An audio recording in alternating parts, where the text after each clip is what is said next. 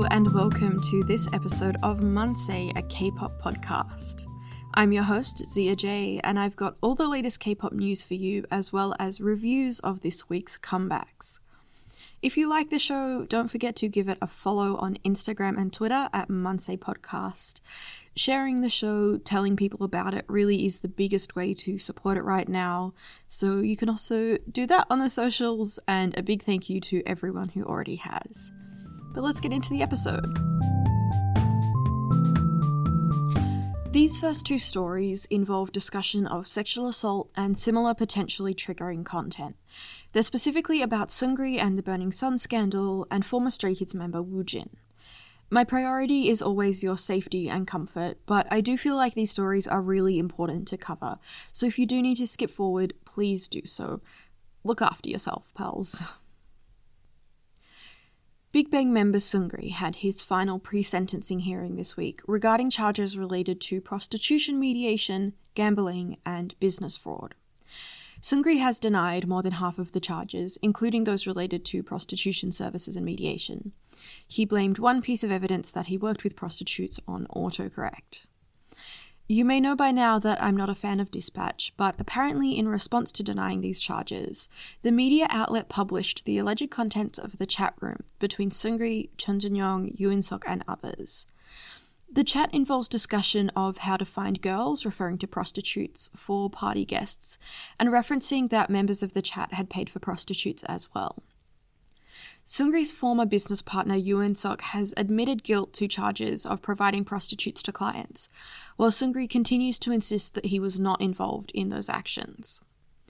In the final investigation hearing, the prosecution recommended that Seungri be sentenced to 5 years in prison with a 20 million Korean won fine, over $17,000. Former Stray Kids member Kim Woojin has released a bizarre documentary ahead of his solo debut, with the teaser using words from a tweet accusing him of sexual assault. Woojin parted ways with the group and JYP Entertainment in October 2019. The statement from JYP stated personal reasons as the cause, but in 2020, two people came forward online stating that he had groped and sexually harassed them. Since then, Woojin has been building to a solo debut, including releasing a documentary addressing these accusations. I haven't watched the video because this is a sensitive issue for me, but people have said it's a bizarre mix of movie footage, unprofessional language, and threats at people who don't like him. On a personal note, these accusations haven't been legally proven to be true, but they also haven't been proven false, and I truly believe in supporting survivors. This, and some personal reasons, means I won't be reviewing any solo music that Woojin releases. From July 14th, celebrity men will no longer be able to enlist in the military to delay criminal charges and avoid detention. The Korean Ministry of Strategy and Finance shared that the head of investigation agencies will be able to request a 1-year postponing of enlistment for the subject of their investigation. However, this only applies when the investigation is regarding criminal acts punishable by imprisonment. While it's never officially explained as such, it's generally accepted that celebrity men have used their enlistment to avoid the public eye after scandals. Seungri enlisted shortly after the investigation opened into his club Burning Sun, and actor Lee So-won enlisted during his sexual assault investigation. If celebrities attempt to avoid investigation by enlisting, they will receive an additional criminal charge. In lighter news, HYBE has announced that Bang Si-hyuk has stepped down from the CEO position. This is part of a restructuring of HYBE's leadership, including the appointment of Scooter Braun and Len Jo-yoon to co-CEOs of HYBE America. Bang Si-hyuk's lead role in the company will be as chair of the board of directors and will also be focusing on music production. Unsurprising, as he has credits on several of HYBE's artists' latest albums. And exciting news for newest fans this week, as Aaron returned to activities following a 6-month hiatus. Aaron halted activities in January to look after his mental health after experiencing anxiety. He has been involved in some promotions, but his announcement on V-Live explained he will be joining the group full-time again. Like I've said before, I'm glad K-pop idols take time off for their mental health, but it's always good to hear when they're well enough to come back. Let's get into this week's reviews. We had a huge start to the week with 2PM, LOONA, and NCT Dream all having their comebacks on Monday. I'll kick it off with the veterans 2PM with their new song Make It. 2PM are old school heartthrobs, and this song is everything they're well known for. With a real classic piano sound and delightful horns and live percussion in the chorus, the instrumentals are actually pretty stripped back through most of the song, but they're really interesting. All of that is layered with the super smooth, super cool vocals that a lot of us will be pretty familiar with. They also make the most of being an older group and having a really stable lower range, and that works really well with this type of song. I don't know if I'm allowed to say this, but this is my podcast. I'm my own producer and editor. I am allowed to say this. 2PM are giving us the DILF vibes that K-pop deserves. I really enjoyed this song. It's really funky and smooth. Especially if you like something a little more old school, definitely check out Make It. LOONA also had their comeback this week with PTT Paint the Town.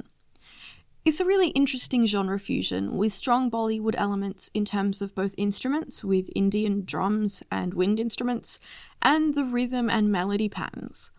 The chorus is a really fun halftime breakdown that leads into a largely instrumental post-chorus with a super catchy top line. The whole song has this huge sound, you can hear the scale of this, and I do really enjoy when K-pop takes influence from other genres. I would probably be raving about this if there wasn't some costuming decisions that feel a little bit appropriative. There's some jewelry that's definitely meant to mimic the Mang Tika, a piece that is often worn by brides in India. Like I said, it's fun when K-pop goes more global, but I think we can do a little bit better than this in terms of cultural sensitivity. NCT Dream's new track is Hello Future, a really bright song that takes me back to Dream's debut era. It's not as childish as their early tracks were, but it's super easy to follow and colourful, both visually and musically. And I do mean all of that as a good thing. Despite having this kind of darker, rap part, the song overall is a really happy vibe, with electronic percussion and some funky synth sounds filling out under their classic sunny vocals. This isn't necessarily mind-blowing to me, but it's a solid release, and SM has definitely found something to suit the group here. Further on this week, former U-KISS member Kevin Wu made his solo debut with Got It. Look, U-KISS was the first group I got into, and Kevin was my bias. That was almost 10 years ago now, but I still love his voice and style, and I love them in this song.